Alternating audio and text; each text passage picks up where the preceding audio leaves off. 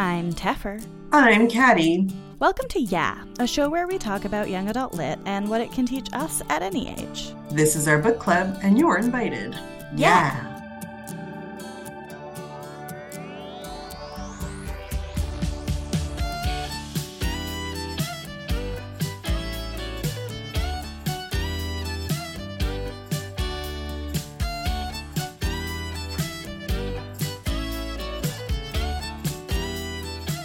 We'd like to take this time to acknowledge that the studio where we record is situated within the traditional and unsurrendered territories of the Kanien'kehá:ka First Nations. As settlers, it's important that we remember that the lands we occupy are not our own, and that we engage in conversations that challenge the colonial mindset. We encourage you to take some time today, and every day, to reflect on your relationship with the land you live on and the Indigenous communities of that area. If you live in Canada, like we do, yesterday was the Day of Truth and Reconciliation, when we commemorate those Indigenous people, especially the Indigenous children who have lost their lives in the residential schools, but also just generally the lives lost to the colonial empire of Canada. And it's a time with a lot of complicated feelings and politics and a lot of contradictions and a lot of issues with our government paying lip service to commemoration while also continuing to perpetuate genocide.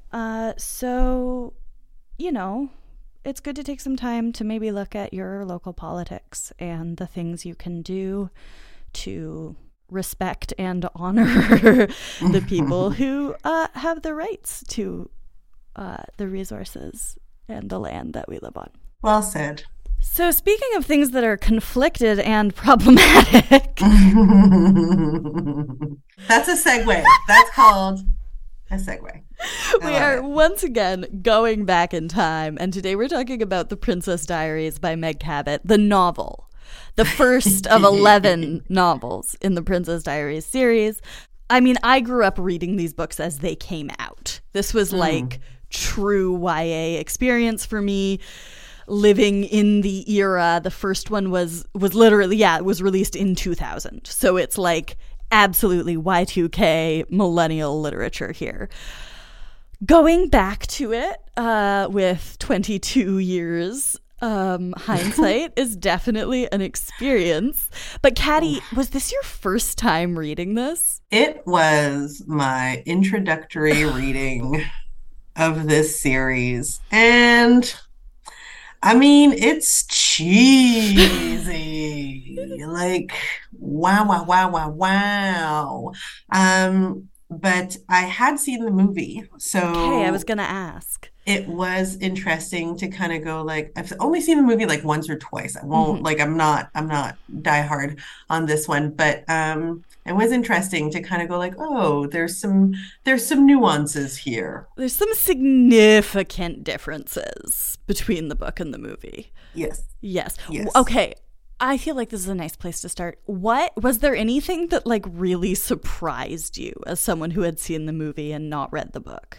Oh, the whininess, shall we say? And I think that the hard part with this story is that like I was 16 in the year 2000, so like I think this character is a little close to my heart, and therefore my brain wants to throw her to the alligators kind of thing. There's a lot of whining by Mia Thermopolis throughout this book. And I think that I was sort of expecting an Anne Hathaway type of character who is like, you know, adorable and effortlessly elegant, even when she's pretending to be clumsy.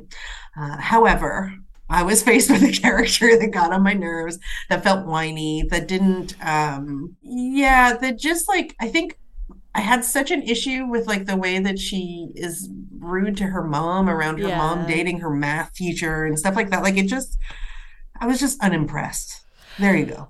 I think, yes, if your introduction to Mia Thermopolis is Anne Hathaway, you're not necessarily prepared for the unapologetically accurate, privileged, white 14-year-old, 15-year-old 15-year-old flat-chested living in Manhattan, where who wants boobs?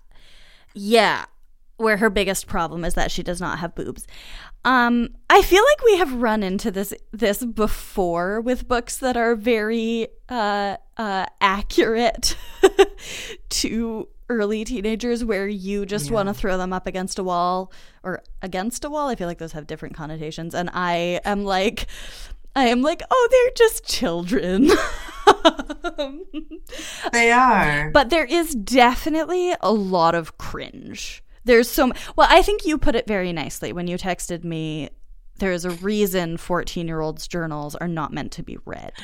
Well, yes. I mean, a lot of that happened when okay, so listen, I'm going on the assumption that everyone knows the synopsis of this story.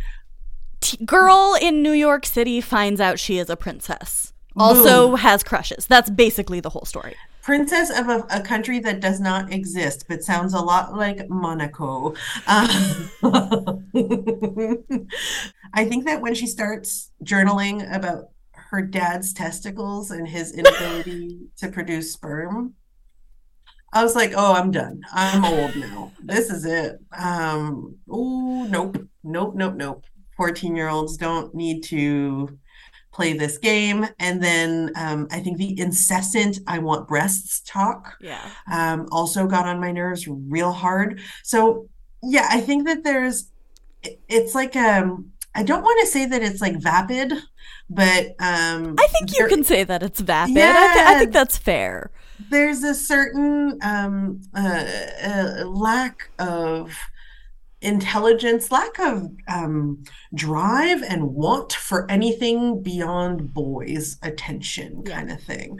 And that, I'm glad that authors grew out of it. I'm glad Meg Cabot grew out of it as well. Well, and in fact, Mia grows out of it over the course of the series, which is... That's what I was going to ask you. Oh, so yeah. So one thing that I hadn't read this book in ages, but I have read this series, I don't know, so many times. And I forgot how early in the story the first book ends. Like, this is really, I mean, even if you see the movie, takes on some of the second book as well. The movie, man, okay, we'll have to talk about the movie as an adaptation later. Sure. Because, it's a loose adaptation, let's just say. Just not very much happens in the first installment of The Princess Diaries. Mia finds out her father is impotent due to testicular, well, not impotent, but can no longer, he's sterile. Those have different connotations due to cancer, testicular cancer. She is weirded and grossed out, as, a teenager would be at this knowledge. And that she is therefore the heir to the throne of Genovia, which is a wild little touristic destination that seems to also be very Marxist somehow. And I really would like to know more about the politics of Genovia. There's no taxes need to be paid by the citizens of Genovia. Yes. This is amazing. And yet it's Marxist. So I guess I'd have to get into it. I guess if the means of production is being evenly distributed. Yeah. Okay. I'm there. But it's also a monarchy. Exactly. So it's like the first ever tourist funded Marxist monarchy. In Europe. However, yes, you asked about how Mia grows through the series. And I think, I'd have to go back and read it to be sure, but from what I remember, the first two books, which I believe is Princess Diaries and then Princess in the Spotlight. That's the one? Yeah, kind of make the first chapter of the story together. And I find it very difficult to end the book to end the story at the end of the first book, because it has a very rushed ending where you have kind of inclinations of a lot of things to come, but you don't really go anywhere with it.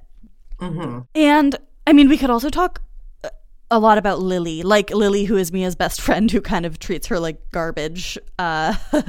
Wow. All the time. It's not even it's not even funny. There comes a point where you're just like, oh, can we be nice? Yeah. Yes, the relationships progress, and I think part of that is Meg Cabot writing these books over, I think, the course of a decade. So we have a real development both in Mia and probably in Meg Cabot and in Lily, but also in, like, during that decade of 2000 to 2010, a really big shift in how we were writing for youth, which I think really kind of I think the big shift really happened at 2012. We've talked about that before with Hunger Games and kind of this switch into more self-actualized go-getter protagonists, female protagonists specifically, because boys have had that for generations. But you do see this development, and you do actually over the course of the book see Mia at one point cut Lily off and say, you can't treat me like crap anymore. I'm not going to put up with that anymore. And, you know, you're always telling me to become self-actualized, and now I am, and you're mad at me for it. Interesting. So we do see that. We see development with her, obviously, nascent relationship with Michael, with them kind of figuring things out, breaking up, getting back together. Like it goes over a journey. It goes over a process. And I haven't read the later books in a while, but I do remember her also kind of mellowing on the boy craziness, recognizing the importance of having friend circles. She becomes better friends with Tina, who is probably my favorite character in this series. I love her. She's so much. A delight. And yes. In this first book, she gets treated terribly. She gets treated terribly. And you are making me feel a lot better because, I mean, I enjoy Meg Cabot's books, especially her more contemporary ones. Yeah. But I was sort of like, ooh, are we in a problematic series? And hearing you say that gives me hope that one day on a beach I'll be reading the rest of the series and kind of enjoying the personality development and the maturing of the characters. The I think kind of limiting factor that can be very difficult in these books is we have a limited first-person narrator, and we have a completely unreliable narrator. So these books are entirely Mia's journals. So she is not self-aware. She is ignorant as hell. She is, like, extraordinarily privileged. She has two loving parents, one of whom is a monarch, who, despite not being together, have managed to have a completely, like, adequate, cordial co-parenting relationship and, like, talk to each other about how they're going to break news to her. She has a sociopathic grandmother, but, like, she's mostly comic relief. And I do think it speaks to Meg Cabot's skill as a writer that you can tell. Like, and this is what I really noticed rereading it here, is that you know where Mia's limitations are. And you can see where Mia is being ignorant, both in the, like, being a dick to people way and also in the letting people take advantage of her way. You really do see that all if you are a grown-up. However, when I was reading this as a 13-year-old, I did not necessarily pick up on those nuances. And oh my God, okay, do you want to hear a really embarrassing story? Absolutely. Which also involves Eunice. Even better. So in middle school or high school, like early teens, we were reading Princess Diaries, and, you know, all of those books at the time that were trying to be Princess Diaries. And we decided that our friend group should have a shared journal. So we had this, there was 3 of us, and we had this notebook.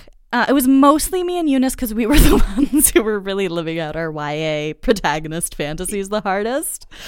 Foreshadowing. If I've ever heard of foreshadowing, there it is. Got it. But there was one or maybe sometimes 2 other friends who were in on it, and we would pass it around. We would take turns taking it home and writing entries, and then you'd pass it to the next person, and you'd read and annotate. And we did horrible things like ranking the boys in our class, and, you know, the other horrible things that teenagers do. But it was really, like, very influenced by these diary books and very much like main character syndrome. Like, Okay, may I share an embarrassing story Please. of my own? I also Absolutely. had a shared diary with Yes. my high school best friend. Yeah, totes. It was like an easier way of expressing feelings because Mm-hmm. verbally just didn't make sense to me because of how I was raised. Mm-hmm. And we didn't have So texting yet. exactly, exactly. So I am here for it. And I actually wouldn't call this an embarrassing story. I think it's wonderful that you found a way to express all of that and that Yeah. it brought you and Eunice even closer together. Shout out to Eunice, whom we love. Shout out to Eunice. Yeah, but yeah, so let's can we talk a little bit about like we've talked generally about the problematics of this book, but can we get into some of the specifics of Hit this me. book? Yep. So like I would like to talk about Lily and and friendship. Yes, go ahead. I'm excited. Lily is Mia's best friend. I think just from school. I think they know each other from school. And she sucks. Like Lily is the worst. Like Lily is mean to Mia. Yes. Like constantly. She is constantly putting her down. She is constantly making her just like dragging her along on her own things. Lily literally has her own cable television show that her parents pay for. And she just like hauls Mia along as her producer. If there's anybody in this book who is more privileged than Mia, it is Lily, who is extremely wealthy, has a like gorgeous apartment in one of the fancy parts of New York, has two Yes. psychoanalyst parents who like love each other and have what seems like a fantastic relationship. So I don't know how they ended up raising this child who's just actually genuinely the worst and seems to have no idea how friendship works. I find that really funny that you describe her that way because I'm like, Lily is okay. So Lily is depicted in this book as like a true, like militant, hardcore on every topic. And I'm like, how did you become so obsessed with oppression? Ya ding dong. You've never like experienced it. Like there's that made me it made me giggle at times because I was like, there are not that many self-aware 15 year olds.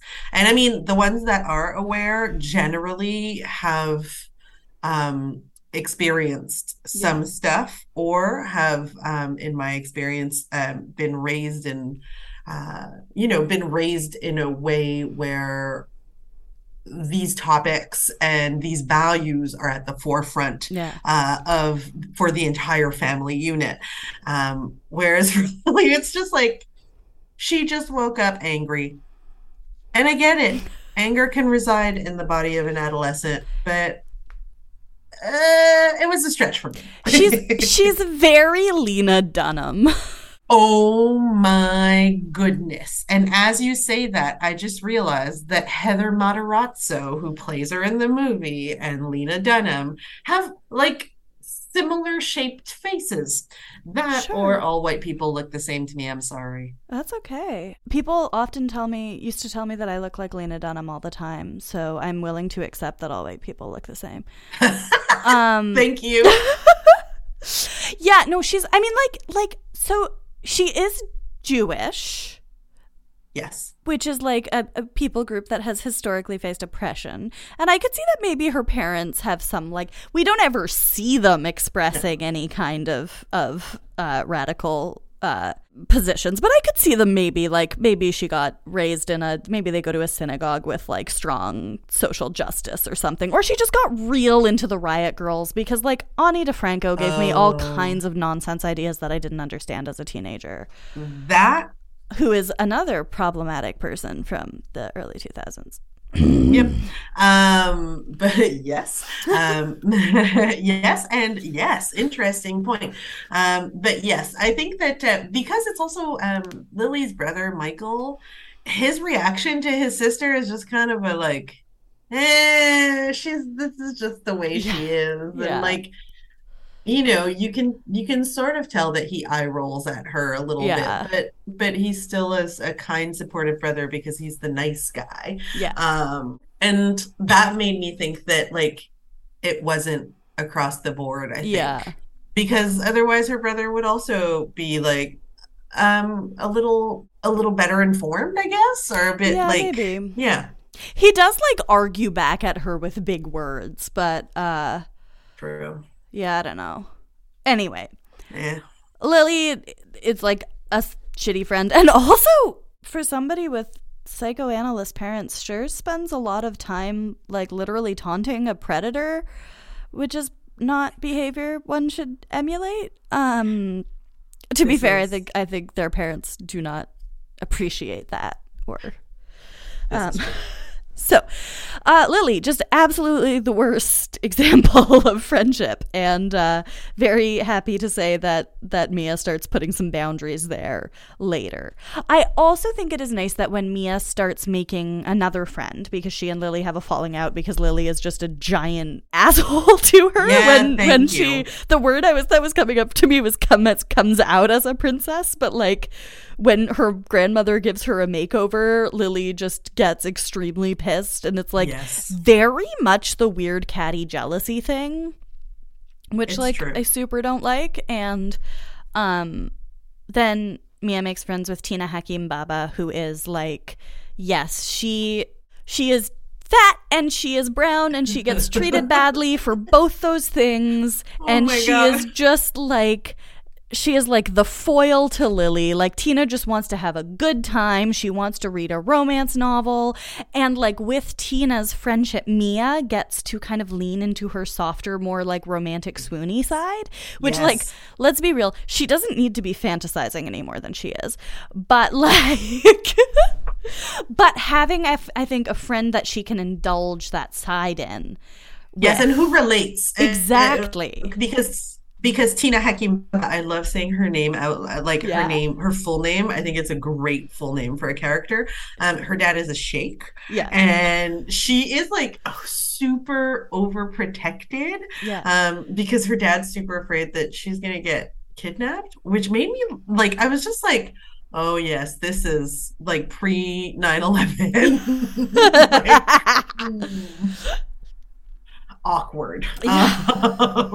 It's like no, no, no. um, So yeah, so I don't know. She's an interesting one, and I'm sure that she is the true ugly duckling who turns into this phenomenal swan, or anyway, she better become a swan, um, I think because she deserves her glow up. the thing Yeah. with Tina that like, so I haven't read the later books in a really long time, but from what I remember, what actually happens, like rather than her changing in any way or like having a makeover or anything, the other characters just gradually realize what a babe she is as their like friendship goes on.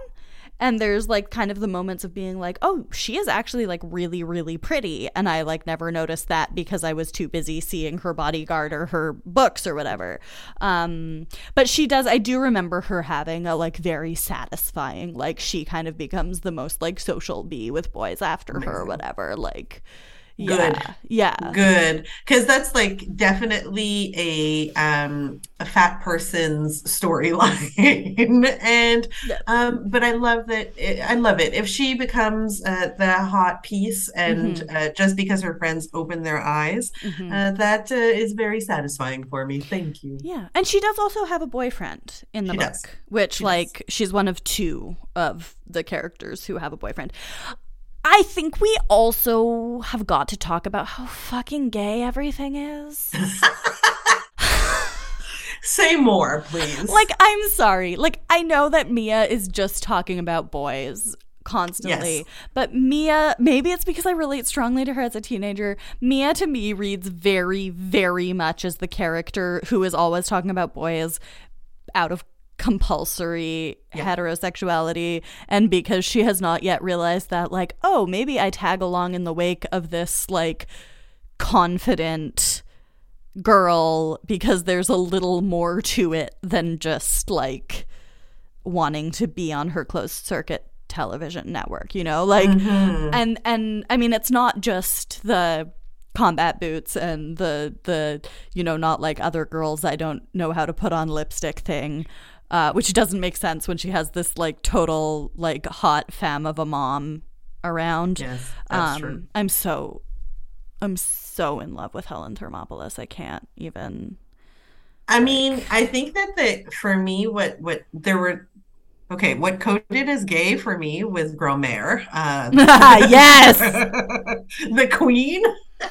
Doesn't yeah, no, say more, because I felt like there was a very explicitly gay moment with Grosmere on this read through. Just her love of the sidecar, like she likes a good like, or maybe I just pictured her this way. Like I very much pictured like a little ascot-y neck kerchief situation. Sure. Like just there's something. I think it's also in the, well, I think that one, the talking constantly about like regalness and all that, like that touches a lot on stuff that we see in drag ballroom culture and things like that right now, but also because of the movie, I know that there's a thing between the queen and her driver, her assistant. No, that's completely made up in the movie. That doesn't exist in the books. That's one of the things that they just completely made up. I was like getting ready. I'm like, so sorry. It's a lie. I think that the dowager may be a chop. Like, I was like, this is real fun. But now thwarted. Dang. I think that the dowager may be a top, though. She could be. Yeah. So, yeah, the biggest lie that the movie tells is that Grosmere is Julie Andrews. Grosmere is much more Meryl Streep in The Devil Wears Prada. But, like, 20 years older. Grosmere is like Judi Dench as Catherine de Bourgh. Grosmere is a bad bitch. And like, she is scary. And like, I always see her as like Yzma from The Emperor's New Groove. Yeah. Come on, that's amazing. I need to reread this book now with this perspective. She's like a Disney villainess. Like, she's just like wafting around in purple with her big eyeliner, barking at people and petting her hairless poodle, who wears outfits. Like, she is such a good character. That's and the hilarious. Other thing that I think the movie kind of stole from us is that they kill Mia's father. Exactly. And so we don't get like, the casting is right there. She calls him Jean-Luc Picard like so many times. Yes. I'm sorry, I can't say that name without putting the French on it. So many times. Like literally just get Sir Patrick Stewart to be her dad. Like how good would that be? They robbed us of her hot kingly dad being terrified of his mother. Oh boy. And being an absolute fuckboy. It's true. So many things in the movie are just not true. The fact that they, like, we know Anne Hathaway looks great in a pixie cut. We know that from Fantine. The book is very explicit about her having a Rosemary's Baby haircut that, like, it's supposed to be a little dated because her grandmother does it, right? Her grandmother goes back to her idea of fashion. And we kind of see this a lot with Grosmere throughout the books, where Grosmere will be like, well, this is what is done. And it turns out Grosmere is completely wrong because her idea of fashion is 40 years old. But instead of giving her the pixie cut, they gave her the, like, glamour girl 90s blowout, right? Which looks amazing on her. Yes. But it felt to me, now I haven't seen the movie in a really long time, and I watched it when I was in my really, like, foaming at the mouth, like, movie adaptations must be very close to books phase. Okay. So I should give it another chance. But I felt like it kind of like ground down all the edges and made it it kind of Disneyfies it, right? You have Julie Andrews as the like very kind, comforting, nurturing grand-mère. They like get rid of the father altogether. They add that like Disney dead parent aspect to it. The thing with Michael is like really, really different. Yes, it is quite different. The thing with Josh is pretty much the same, more or less. Fat Louie is also amazing in both. Yeah, it's true. Fat Louie, star of the show. But there's just like a lot that's different. And like I felt like it was in an era where they really kind of needlessly made movies different. Like they did the same thing with Ella Enchanted, like, which I think is the last time we talked about Princess Diaries was actually in a Princess Smackdown with Ella Enchanted, which is pretty funny. But where they just like change the story completely and there's really no need for it. It's like changes that like were not necessary at all to the adaptation process. Uh-huh. Like, I definitely understand, like, merging Princess Diaries and Princess in the Spotlight to give a little more content, whatever. But, like, they just changed so much. That's hilarious. And I have feelings about it. I love that you have feelings about it. It's not your feelings that are hilarious. It's your ranting that is hilarious. It brings me joy. If there's one thing I can be relied on. It's a good rant. I mean, but also I love the fact that this is something that is near and dear to your heart also from, you know, from being a younger person and reading this kind of at the right time and all of that. Like I get it. Like it's like what is the expression? Kill your darlings. Like I think this is one of them. But I mean, I don't think it takes away from the cheese. Like I think that what I really got out of this book was just it's a setup for some romance. And it's real sparkly and everything is real easy and all of that, but ultimately what it is a setup for a like good fluffy romance. It's a fairy tale. It's a fairy tale, and not the dark version, the Disney version. Now, I will just tell you briefly, because it didn't come up in this book, and I have the other books. I have not all of them, but most of them. So if you ever want to give one a try, you can let me know. I may. But Michael writes her a computer program as a like romantic gift. Yeah. He like programs her a little like scenario thing to ask her out on a date. And it is because that's the thing is like Michael is a big dork and they make him into this like cool band guy in the movie. And no, Michael is like an introverted, like awkward, dorky little science and music nerd. And as somebody who crushed pretty much exclusively on that type in high school, you know who you are, that just got me, you know? That's amazing. I think all of my high school crushes now know. Okay. I was not like subtle. I don't imagine you as being subtle for some reason, and not in a grotesque way, obviously. But I tried to be subtle. I'm just my Venus is in Aries. I'm not good at it. What can I say? Aries placements. I think we are going to need to do a movie episode now. I think we're going to have to watch it and talk about it. That sounds like a great plan. Yeah. I'm into it. Yeah. All right. Julie Andrews. I'll revisit it with a fresher perspective. Exciting. Thanks for listening to Yeah. If you want to leave feedback, suggest a book for us to read, or just say hi, send us an email at theyapodcast@gmail.com. I am, again, so behind on the inbox, but I promise I am keeping an eye on it. Follow us on Twitter or Instagram at Yeah Podcast, and individually, I'm at Caddy_D, and you're at Tefferbear. Indeed, and that is going to be the much faster way to get a hold of us, just for the record. So if you're not pitching a book or something, hit us up there and we'll get back to you real quick. If you like the show and want to help us make it even better, please consider supporting us on Patreon. You can get all kinds of great perks, including early access to bonus content, shoutouts, guest appearances, and more. You also help pay for our hosting fees and just keep us going. And it is entirely due to Patreon support that we've been on the air as long as we have. Head to patreon.com/yeahpodcast to donate. Shout out to our patrons Catherine Reshi, Kat McGuire, Lizzie Tenhove, Chantal Thomas, Erica Stutchberry, Megan Jane, Maddie Dever, and Emmett Cameron. We have merch. Hit the merch link in the description of this episode to get some from the fine folks over at TeePublic. You can also always support us for free by leaving a rating and review on Stitcher or Apple Podcasts, subscribing on Spotify, and by sharing this episode with a friend. Maybe a friend you shared a journal with in high school. Absolutely.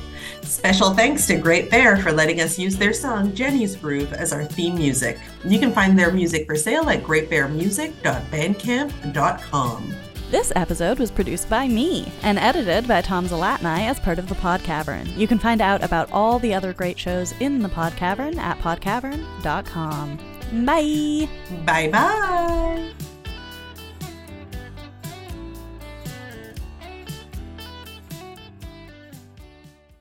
Report. Set collection. Discrepancy straight-lined, Moth said. Meet Moth. Moth travels everywhere and everywhen in search of often deadly, discrepancies, and tries to make sense of the briefs she gets from Collection. There were holes in the brief, you know. I don't like that. The Moth Collection podcast. It's science fiction with a little bit of horror. It's weird and funny and romantic, and there won't be another season. 14 episodes, and that's it, people. Available wherever you get your podcasts. Presented by Podcavern. I'm Tom Zalatni. And I'm Tefera Jemian. And we're the hosts of the No Bad Food podcast. No Bad Food is a show about great food and the people who love to make and eat it. Our mandate is simple: to explore, taste, and learn about food in ways that celebrate all the things that make it great. Every week we dig into a different dish, meal, ingredient, cuisine, or piece of food media, exploring the history and culture around it, sharing favorite recipes, and learning from our wonderful guests. The only rule? You gotta love it. After all, there's no such thing as bad food. Find us in the Podcavern or wherever fine podcasts are sold.